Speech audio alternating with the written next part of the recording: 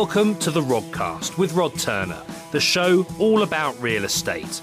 We discuss everything that affects asset-backed businesses, investments, and go deep into the details with some of the best in the business.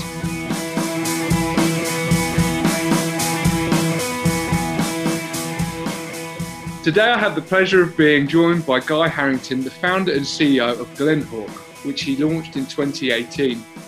Glenhawk is a challenger lender that has achieved a huge amount in just 2 years, including securing funding lines from the likes of Shawbrook Bank and most recently £200 million from JP Morgan.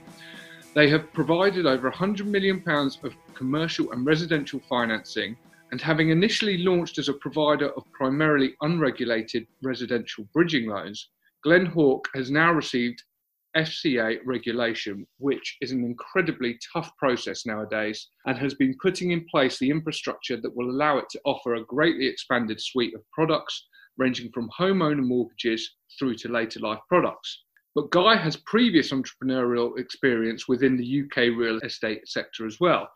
Since 2010, he has been responsible for developing over £100 million worth of prime central London property. And at the same time, in 2012, he invented the world's first voice-based dating app, Revla, I hope I pronounced that right, with a patent for social matching and integration using the voice, which, following a major funding round, he sold to Ventro Media Group in 2015. So welcome, Guy. Thanks for coming along. Yes, Rob. Thanks for having me. Firstly, a voice-based dating app would just be an absolute nightmare for me with my sort of tongue-tied and lisp there. God knows who I'd end up with. But that's cool. Yeah, that was an interesting period of time. Totally unrelated to property, of course. But briefly, that was. I was living with a friend of mine in a flat share in Fulham probably about 8-9 years ago, I think now. And I came back from a Tinder date one night and it didn't go to plan. So I said, I remember Blind Date with Cilla Black back in the day. I wonder if we could do something similar to that. And we discussed it and thought we were pretty mad for a few minutes, and then decided to do it. He built it because he was, and he still is, a very good developer and coder. And I went out, got a bit of funding and marketed it. And it was a bit of a laugh, quite enjoyable. But, certainly not something you want to spend your life doing. Was never really a passion of mine, an enjoyable period of time for sure. Good stuff. And so how did you get into property then? Because obviously you started doing developments in and around central London. Yeah. How did you get into that? Did you do, property at uni, or was it a family thing? How did that come about? Yeah, no like historical family side to it. Apart from, I suppose, that mum and dad always used to be refurbishing a room in the house or digging up a floorboard or just generally causing dust and chaos, which is probably responsible for all the allergies I've got these days. And maybe because of that, it created some sort of interest in it, in wanting to probably complete a project like we never really used to do. Well, I left school. I was never very good at school. Mathematically, and English was terrible, my grammar and so on. So I don't even know how I really got into university, but I went to Sheffield Hallam. I did commercial property management there, and I didn't really enjoy it. I was never really one for enjoying school. Always quite liked doing my own thing. So I did about a year of commercial property there.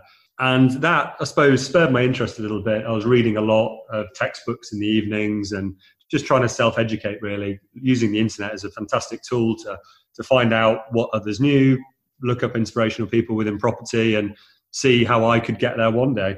And then, I suppose, off that, in short, I moved down to London, got a job working for a guy exporting cars to Singapore and Thailand, which was quite good fun.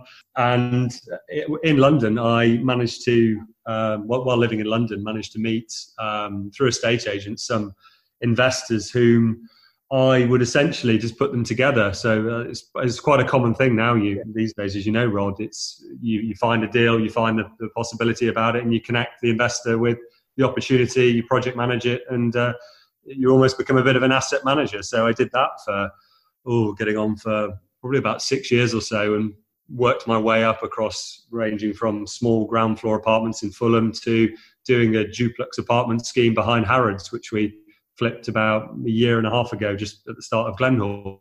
So did a variety of different projects, but all along the way it was pretty much self-education, learning the ropes, meeting people, and having quite an enjoyable experience along the way, really, which led me to where we are today. So, 10, 13 years of developing in London, and it's been an interesting experience. So what made you decide to pivot then from the developing side of things onto setting up Glenhawk? Good question. I think I enjoyed the development side, but at the time we were taking out bridging loans. So we were borrowing money from all the usual bridging loan guys on the market back in 2007, 2008. And I found it quite an expensive product. And it still isn't obviously the cheapest product. There's no hiding that at all. It's obviously the risk, time, opportunity. You can acquire an asset quicker and move on to the next one and so on. It's not a long-term product. But back then, there were very heavy fees. There were huge arrangement fees, huge exit fees. And you never really felt like you were in bed with a lender. It was always very much like the traditional situation with a bank. It's us and them sort of thing. And you're always having to jump through hoops and try and be the best you can be. And it's just not reality. So I thought, can we set up a lender where you can speak directly to the underwriter throughout your whole loan process? You know what's happening. If you've got a problem, you pick up the phone, speak to the underwriter. If the underwriter can't help you, it will go to the director of lending. If Nick can't help you, then it will come to me. And it's just about having that personal touch with borrowers. And that was the main driver for setting it up, was giving borrowers fairness on fees, great service, and a lender that they want to come back to, and isn't someone to be seen as on the other side. It's someone who will help you on your property journey. So whether you're buying a flat at auction, you're converting an office building into a HMO or multiple different units. There are so many different uses. You just wanted to help people. And ultimately, that's how it all started, really. I wouldn't say it was an accident. It was more of a, let's try and do it better. And so far, we've established ourselves as, I wouldn't say unique in the market. It's a very odd word these days and very hard to be unique, but different, I'd say, to what. You set up in 2018, and you've done some brilliant things, which I mentioned in the intro. So you've got investment or credit lines from Shawbrook and now JP Morgan, which is a seriously impressive feat in such a short space of time. What were some of the other challenges, or what were some of the challenges in achieving that funding?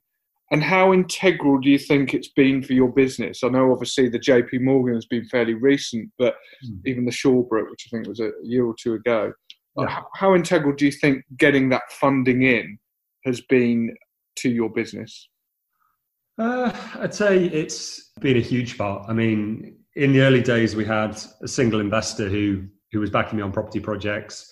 I went to him and said, this is what we want to do at Glenhawk. And he put a fairly significant amount of capital into the business to build out our initial loan book. So using his funds, we built out the loan book up to about just under 20 million using his equity. And that got us to a really good point. It gave us a track record. It showed we knew what we were doing.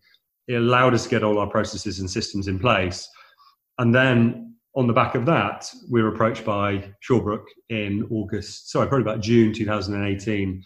And we closed the deal in August 2018, asking if we'd like a credit facility with them. At the time, being completely honest, I didn't really understand how it would fit in with the business. And it was a little bit of, I suppose, almost winging it. Every day you're learning in life, and you never admit you know it all. There's always something to learn for sure. And it was a really good journey with Shawbrook. They brought on a firm called Insight Asset Management, which is a large pension fund to sit behind the deal on that. And really, the main reason why that worked so well and we got that funding on so quickly and it was so successful was it's the team, really. It's just, I mean, a lot of people may just see me doing my bit, being on podcasts, great podcasts like this and LinkedIn and so on. But really, it's the team we've got. We've got a fantastic group of not just skilled individuals, but also I see as pretty good friends, really, who we're all a fun team here. There's about 24 of us at the moment. Yeah. And we all have that same goal of just being straightforward with our borrowers, totally upfront, totally honest, and not ripping anyone off. And it's amazing how far you can get just by doing that and being and being the nice guy. There's enough bad guys in the world without trying to screw everyone over. So, and then that all, I suppose, that then all flowed into JP, bringing JP Morgan on board. They were looking to have their first private securitization with a European-based bridging lender.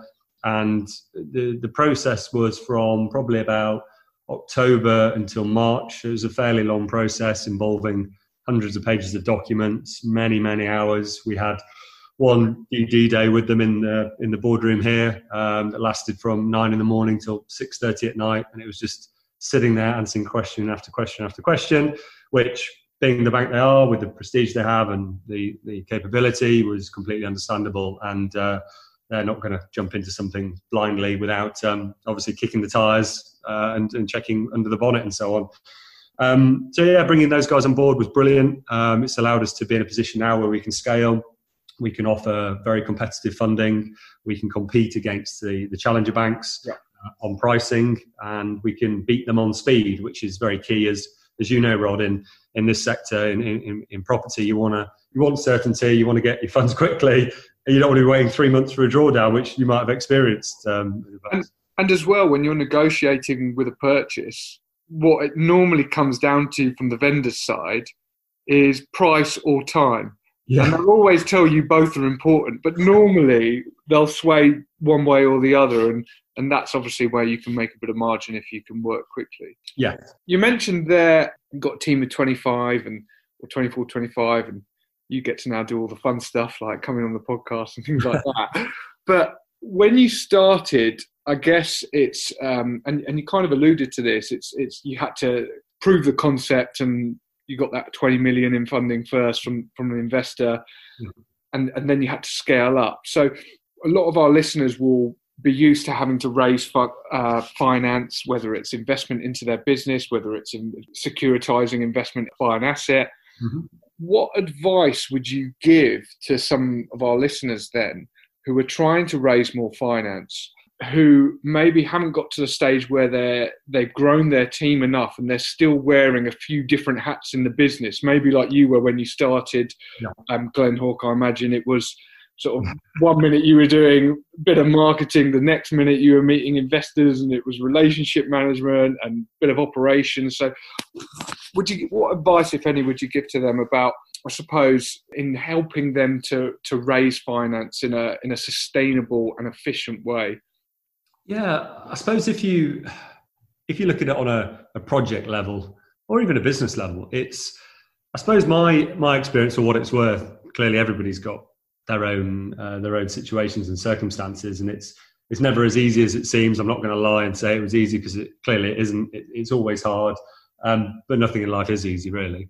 But I'd say the biggest thing I took away from, one, raising, I suppose, the equity to get Glenhawk going, and two, bringing in the other funders, was it's really just honesty, which sounds bizarre, but just being honest of the situation that you're in is incredibly refreshing for a lot of people to hear. It's the same as if one of our borrowers comes to us and says, you know what, Guy, there's a CCJ on here. It was for this. I'm telling you about it now before you find it.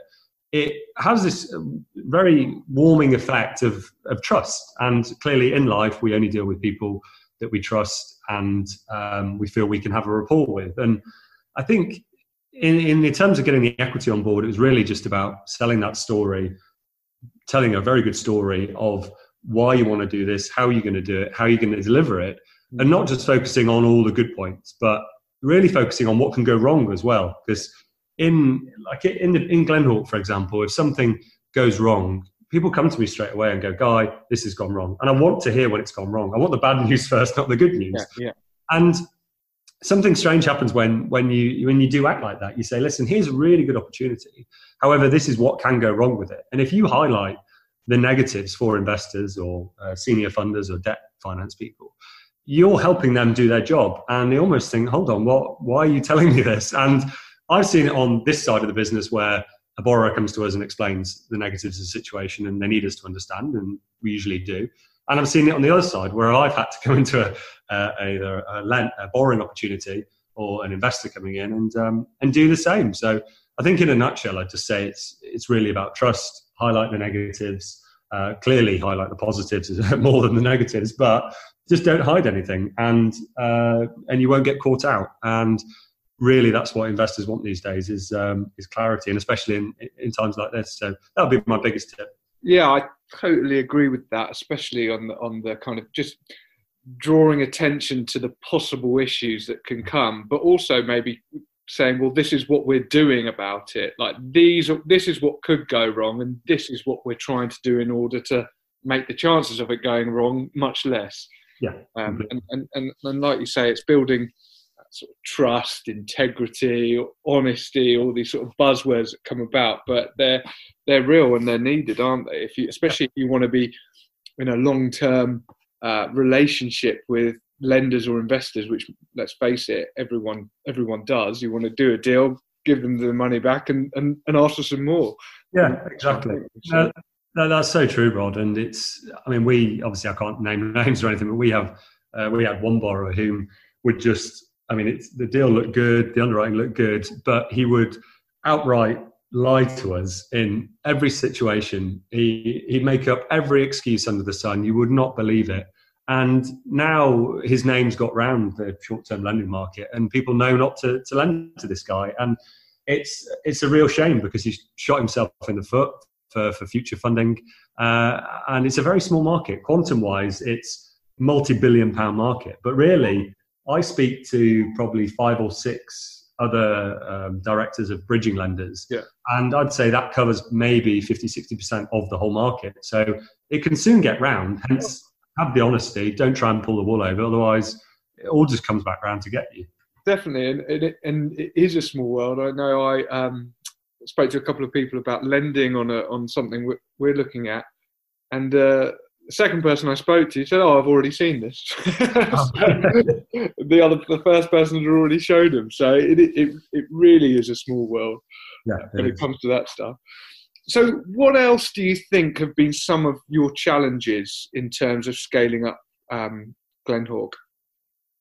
I suppose apart from the most obvious one, which is COVID-19, which seems to have hit everyone, even our business seems to have affected absolutely everything in the world. I'd say we had quite a few political events during that time. So we had Brexit, which of course has been going on for quite a while now, still technically unresolved, and who knows where that's going to end up. That creates uncertainty, makes it harder for us to raise funds, more importantly, makes our borrowers nervous, and we don't want nervous borrowers. We want confidence in the property market. And the election as well. In the run-up to the election last year, I'd say a 3-month run into it, something like that, we had a lot of uncertainty, had a lot of buy-to-let landlords saying to us, listen, I'm going to sell my portfolio off.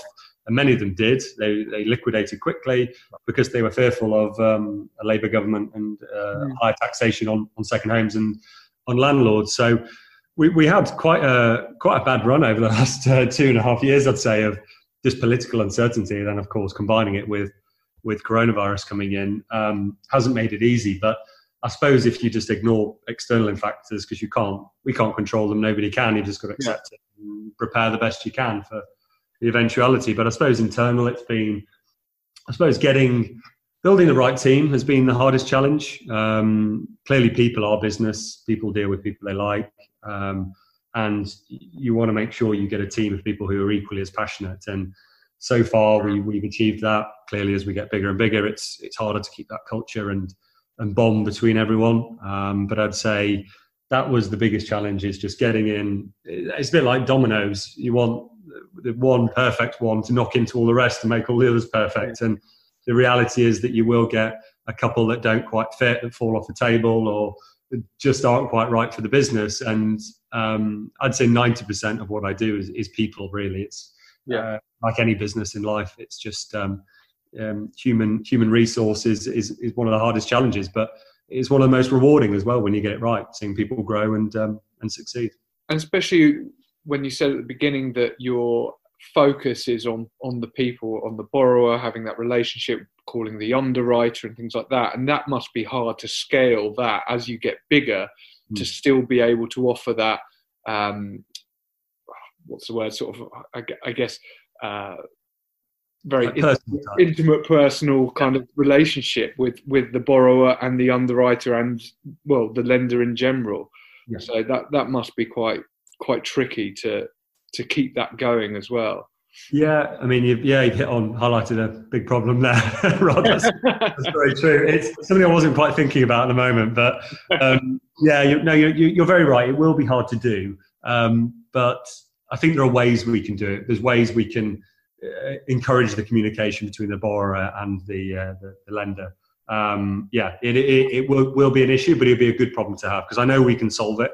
Yeah. It's just a case of keeping that connection. I never want any borrower to feel like they're stuck in a queue of bureaucracy and they can't get in touch with someone who will say, you know what, we can do that, we can't do that. That's the thing. And we all want an answer, don't we? That's all we want. Do you know what it reminds me of? It reminds me of when I am getting a main contractor onto site and the guy selling me the service makes out that they're going to be the guy on site every day, and then you sign that contract and then there's someone else that you've got to deal with, and it's sort of passing you down the line, down the sort of supply chain really. And I think it's just, again, having that understanding understanding who you're dealing with and who you're going to be dealing with and what the process is if you need to contact someone. Which exactly, yeah. It's the same with lawyers as well, isn't it, though, that when we have to clearly deal with lawyers in every single case and for a lot of our corporate stuff as well. And they'll pass you to, here's the lovely shiny partner who's going to be doing your deal. And this is how much it's going to cost. And then for the next 3 weeks, you don't hear from the partner. They plug it off there, and then you're left with probably a very capable junior, but you're not getting what you thought you were going to get. So. Exactly, yeah. I think you've hit the nail on the head there when it just comes to any professional service, I guess. So what does a typical client or deal look like for you and Glenhawk? Well, that's a good one. I'd say it's pretty varied, really. You could be a buy-to-let landlord expanding your portfolio. You could be a developer looking for a loan during the sales process.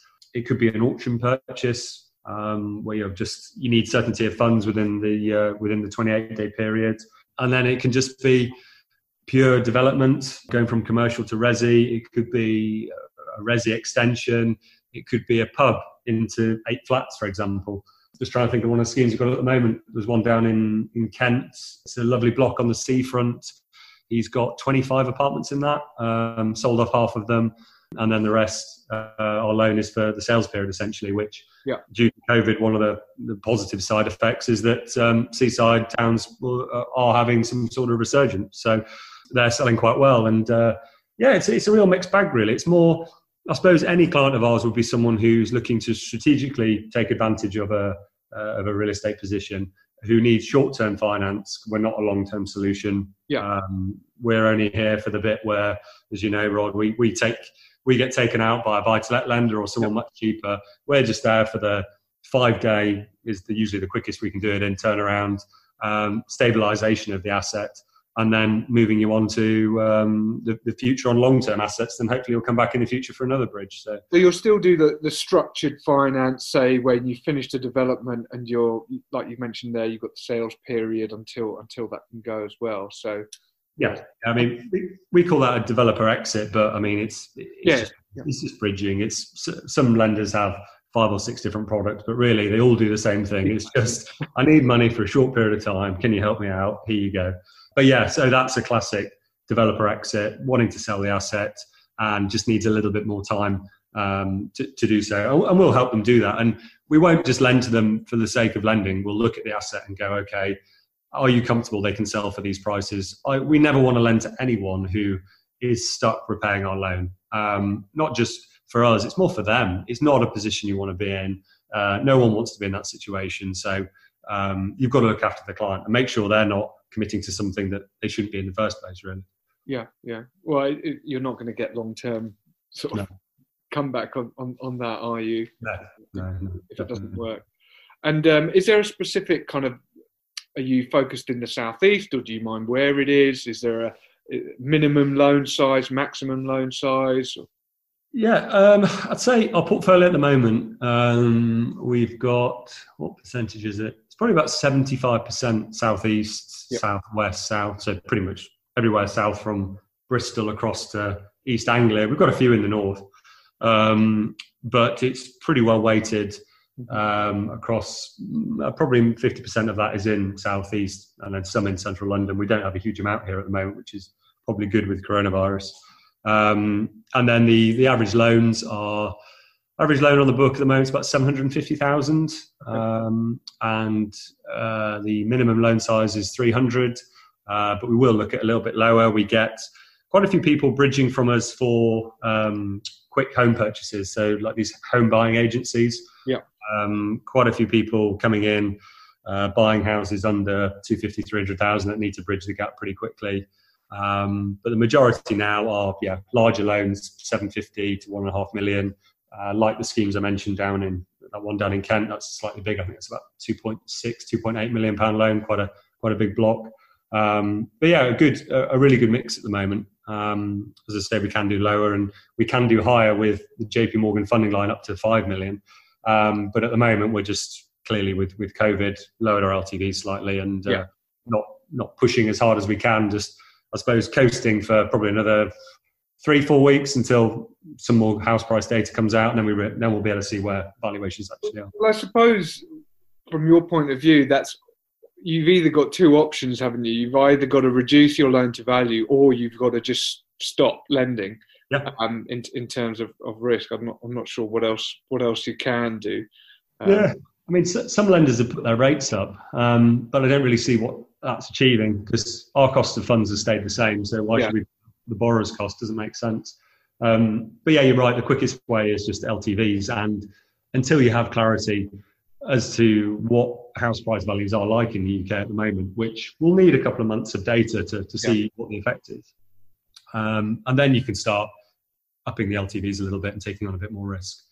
So what would your getting your crystal ball out then? What are your ideas for the housing market for the future then? Where do you think that's going to go when furlough schemes end? We've had news today about Boris Johnson taking off red tape for a lot of the retail city centre buildings to go into residential.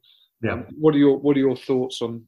Well, firstly, I'm definitely no expert, so your listeners should ignore everything I'm about to say. But in my humble opinion, I think there's certain positives you can bring out of this crisis, which are bizarre positives, I think one of them is that people have been locked in their homes not locked, but they've been in their homes now for over 90 days. And a lot of the time you've been looking around, looking at your walls, ceiling, conservatory, garden, whatever. You've been thinking, I want to change that. Hence all the rush on B&Q and the homeware stores. So you've got that effect. The other side of it is that you've got people who are bored of where they're living and they're thinking, okay, let's move. Life's so short. This has been such a chaotic event. Why not? Let's just go and live in Cornwall. Let's go and live in Devon. Why not? And then again, in the city, you've got people who are taking that risk and actually moving somewhere and taking the risk of doing it, even though really, if this had happened a few years ago, would you have had such a cavalier attitude? I'm not sure. But people generally seem to be getting on with it as such. So I think my forecast is that clearly you're going to see an outward flow from London to a degree. London still has its appeal. Nothing's really changed. It's still here. It's in Mayfair today outside. It's still quite busy. Clearly the cafes aren't open. Quite a few shops have shut. So there will be an outflow. But then will it make London slightly more affordable? Probably. But I can't see there being a huge correction just purely due to the lack of supply here and the demand that has historically been here. But I think the issue is going to be, I mean, people will disagree with this for sure, but I think there'll be this red wall, which I think was a term from Boris's campaign during the election, that things north of Birmingham will probably get hit a little bit harder. And then again, this is me, I don't really know much, but there's just a feeling from people I've spoken to, conversations I've had, that north of England will get hit slightly harder. But we just don't know. I mean, the reasons behind that are, it can be employment, it can be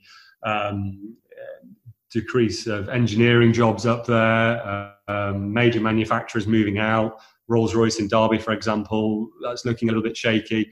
I'm from Derby originally. So we just don't know. And I think I can't say, okay, housing prices will drop by X, because it'd be stupid for me to say, and it just causes panic. We'll leave that for the Daily Mail to put on. The other thing is, like, I think when, especially like media talks about all these things happening and the effects that has on property as an investment, they kind of forget that they're comparing that to maybe the stock market, which is a very liquid asset. Housing is not. It's totally illiquid, and so what you're giving up in liquidity, you're gaining from volatility. So you don't get to feel that volatility, because by the time it actually gets round to, I don't know, completing on a 3-month purchase, if you're lucky, unless of course they're using Glenhawk services and you can do it within 5 days, then not every then it doesn't really, you don't really feel that unless there's a long-term down. Yeah. It's like a bit like 2008 in London. There weren't, I mean, I think sold house prices dropped by 2%, and that's not because values went down. That's just because people didn't sell, because they see, okay, well, I'm not ready to crystallise that loss yet. Yeah.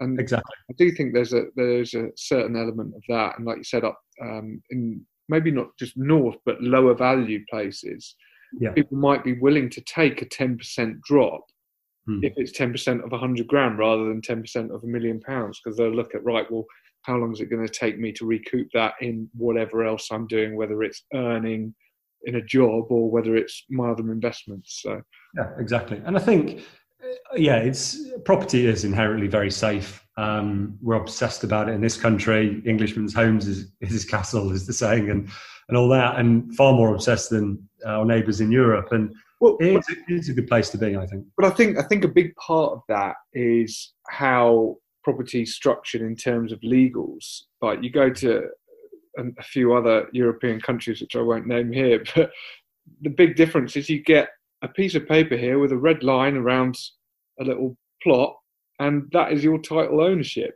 And a lot of countries don't have that. And you've got every man and his dog has a right to your land and this and that. And so I do think, and also it's like a decent legal, decent is the wrong word, a fair compared to a lot of other countries. And so that does attract a lot of foreign money as well. I'm just not sure I can see that going down, depending on Brexit. And we also forgotten about that now, don't we? God, yeah, I think, I mean, I totally agree there, Rod. It's a good place for investment in property in the UK. And also, if you look at it, that people that are buying homes now, a lot of them are thinking, so what if values do slip? I mean, I'm not saying they will, who knows what they'll do. But if you're buying for 5 years, does it really matter if it slips a tiny bit and you're buying now? And unless you're an investor and you're hunting the yield, then clearly you're going to look at that a bit deeper. But if you're buying for sentiment and passion, then that sort of goes out the window anyway. Even I'm guilty of doing that. Absolutely. And long-term hold, it doesn't matter as much. And even on the yield, I think people fall into this trap quite a bit, especially at the moment, and especially over sort of the last, 10, 20 years, where buy-to-let has just been this great performing asset. And now these tax regimes have come in and various changes have happened, and they're comparing opportunities now to what opportunities there may have already been. And I just think that's wrong. I think if you're going to look at opportunities, you need to compare them to other opportunities that are available to you right now. Yes. And actually, when you start to do that, things become a lot more positive, I find, anyway.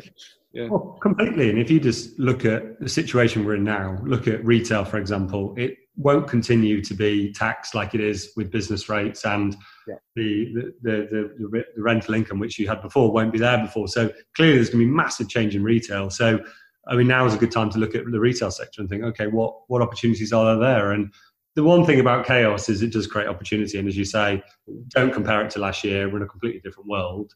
Look at what else you can do. Try and be a bit more strategic. Yeah, everybody's going to have to work a bit harder, and more opportunities will come up. Jobs will be replaced with other jobs, probably more highly skilled jobs, as the UK brings in space and innovation and all the other things that Boris wants to do.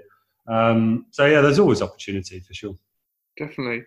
So you mentioned again earlier on what you are kind of doing at the moment, but what are you spending most of your time on in the business at the moment, and how has that changed maybe in the last 2 years, I guess, since you started? Yeah, I suppose at the moment a lot of it is just day-to-day running. We're going through obviously a really quite bizarre period at the moment. So in the early days of coronavirus occurring, there was a lot of sleepless nights. I was incredibly worried about what would happen with the senior funding, what would our equity partners think, how many defaults will occur, so on and so on. But in reality, it's all worked out. The loan portfolios performed really well. We haven't had to help any borrowers, which is great. They're all riding this very well. And if any of them have come and asked for help, we've discussed it with them, and a lot of the time they found their own solution. So, which is great. So that was the early part of the year, was just firefighting essentially. But now it's all settled down. It's really just looking after the team, checking everything's running smoothly, and I suppose lining up on new products for when we start to ramp up. So, as you mentioned in your good intro at the start, we're regulated to do consumer buy-to-let now and homeowner mortgages. So coming out of this, we'll start doing regulated bridging. Will be one of the first things we'll do. So people wanting homeowners that live in their property, regulated deals that want to do a small extension or put a loft on or whatever it may be, we can cater for all those borrowers. So we're working hard on developing those products. We're looking at other potential second charges we can do on top of our current system, regulated and not unregulated.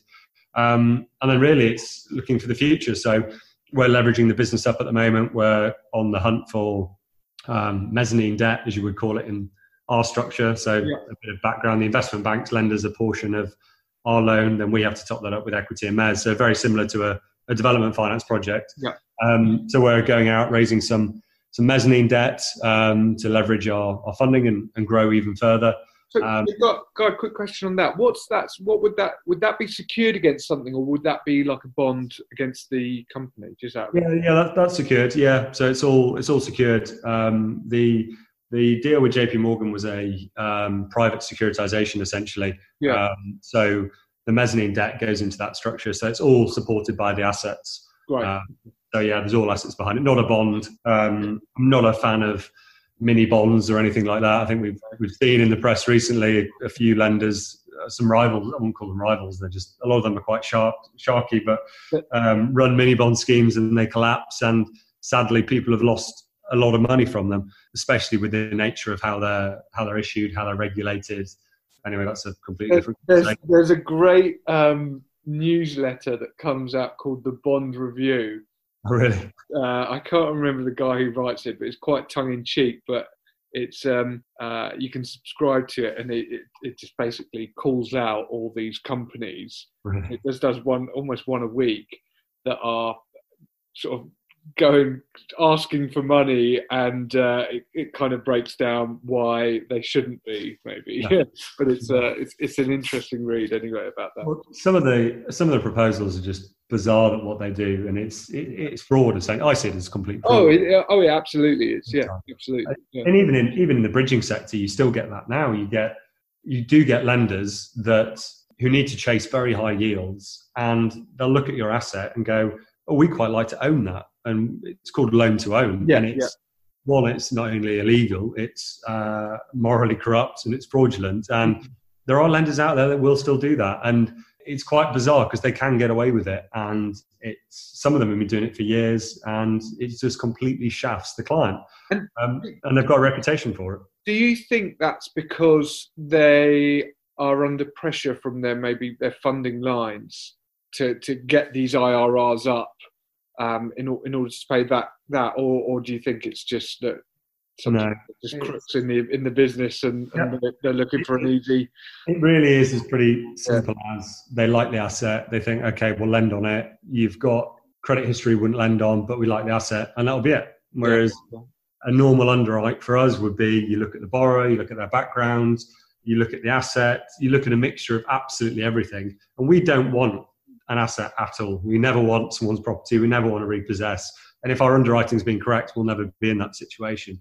And touch wood, so far we haven't had that out of 185 loans, I think, in 2 years. So we've done a hell of a lot of churn, and we haven't had any problems. We've had borrowers come close to to having an issue. We've said, listen, we've got to get out of this situation, and we'll help you to do that. But they've always got out. So, but other lenders, then I'm not saying every lender's like this. There's probably 5 or 6 in the market I know of that are like this, and they will just go after the asset, and they won't help the borrower, which is sad to see. But it's getting better. The more and more people are cleaning it up. There's some great businesses out there. Some of our rivals, like LendInvest, for example, Octopus, Octane Capital. They're 3 of our rivals who I think operate really good businesses. And if we can't help you, then one of those guys will. And you're going to get good service from them. That's for sure. You mentioned there about bringing new products out. Talk to us about the process of bringing out a new product and how quickly you can bring that to market. So if you feel, right, there is, I don't know, due to COVID, there might be, I don't know, a new opportunity for Glenhawk to go into a specific kind of new market or new product, really. How quickly will you be able to get that out the door? That's a good question. I think if you look at it like a project management process, the first step would be, I've come up with some mad idea in my sleep, and we're going to go out and launch it. We'd sit down. So we'd sit down with our head of underwriting, Kai. We'd sit down with Annabelle, our head of operations, Damani, who runs our compliance, Darren, who's our head of treasury, and probably Nick, who runs our capital markets. And we'd sit down and go, okay, this is the idea. From all those different perspectives, is it possible, and can we do it? I'd say the hardest part is the funding, getting funding lines into bridging loan businesses. Even before COVID was extremely hard. Now it's obviously going to be even harder.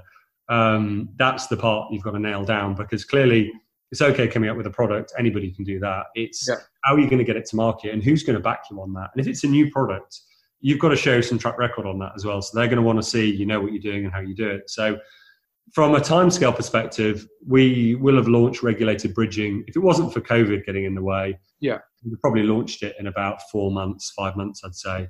Because with our current funding line, we can do regulated bridging. Well, that was kind of going to be my follow-up question is your current funding line almost like a hunter facility where you can come up with certain products and rather than doing the 100 pages of documents you had to fill out at the beginning, go, here's what we're doing. Can you sign off on this? Yeah, in a nutshell, we can do unregulated bridging, regulated bridging, first, second charge, commercial, mixed commercial, resi, and so on. And then we can do consumer buy-to-let within that as well. But they've said we can do that. But again, there will be a process involved there. It won't be able to do everything, that facility, but it will be able to get us quite a long way down the line. We will need to bring in other senior funding lines as we grow, which is normal. Some of the biggest bridge lenders have got 4 or 5, even 6 funding lines in there. So the support's there, but that'll take this time. And also, I guess you don't want to be sort of beholden to just one funding line, because if you've got just that one, then what happens if it goes? Yeah, and also different senior funders have different appetites. So some commercial may be flavour of the week. This week it's residential. You need certainty of funding, and we've got the certainty with our funding lines at the moment that we know what we can underwrite. It's all underwritten in-house. None of our loans go out of here for someone else to go rubber stamp, okay, you can do that. It's yes or no within these 4 walls. So with some situations with certain funders, they have to be signed off externally. So with us internally, if we can do a deal, we'll do a deal, which is almost like it's our own money, even though that's, I guess, why you can move so quickly on it as well. Yeah, and it helps. And it's that trust there that we're underwriting the correct deals. The senior banks know what we're doing. We're not messing around. And there's a hell of a lot of behind-the-scenes compliance and QA checking that goes on to ensure we can operate like that.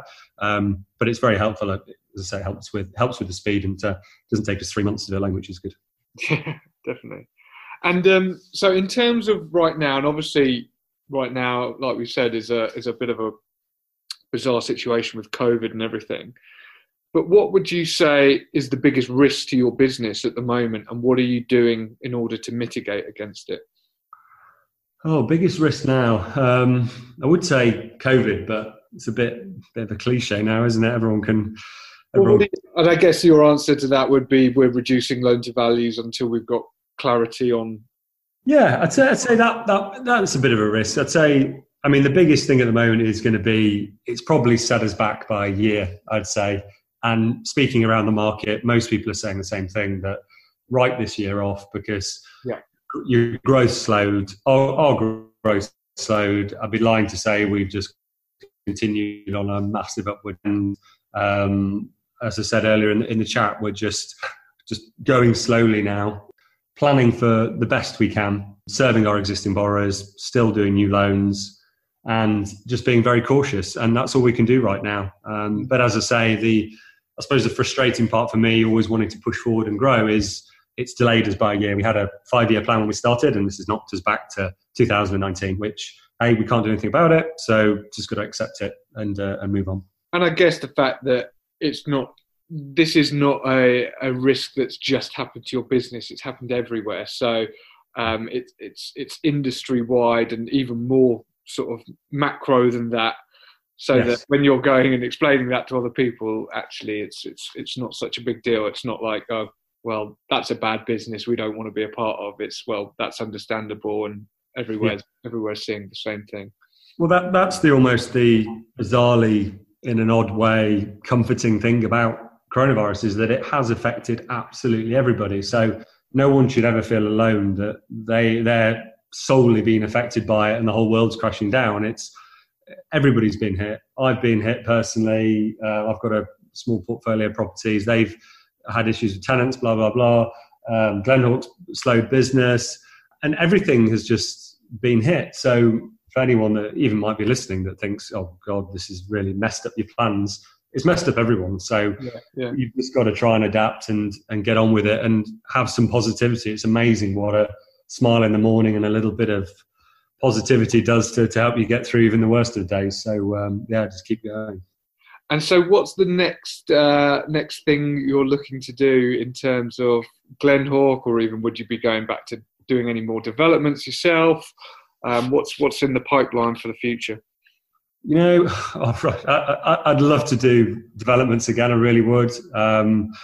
It's just great. I mean, you know, being a developer yourself, it's that thrill of taking something from that. Same with a business. It's like a blank canvas, turning it around, letting it out, selling it, all the people you meet on the way.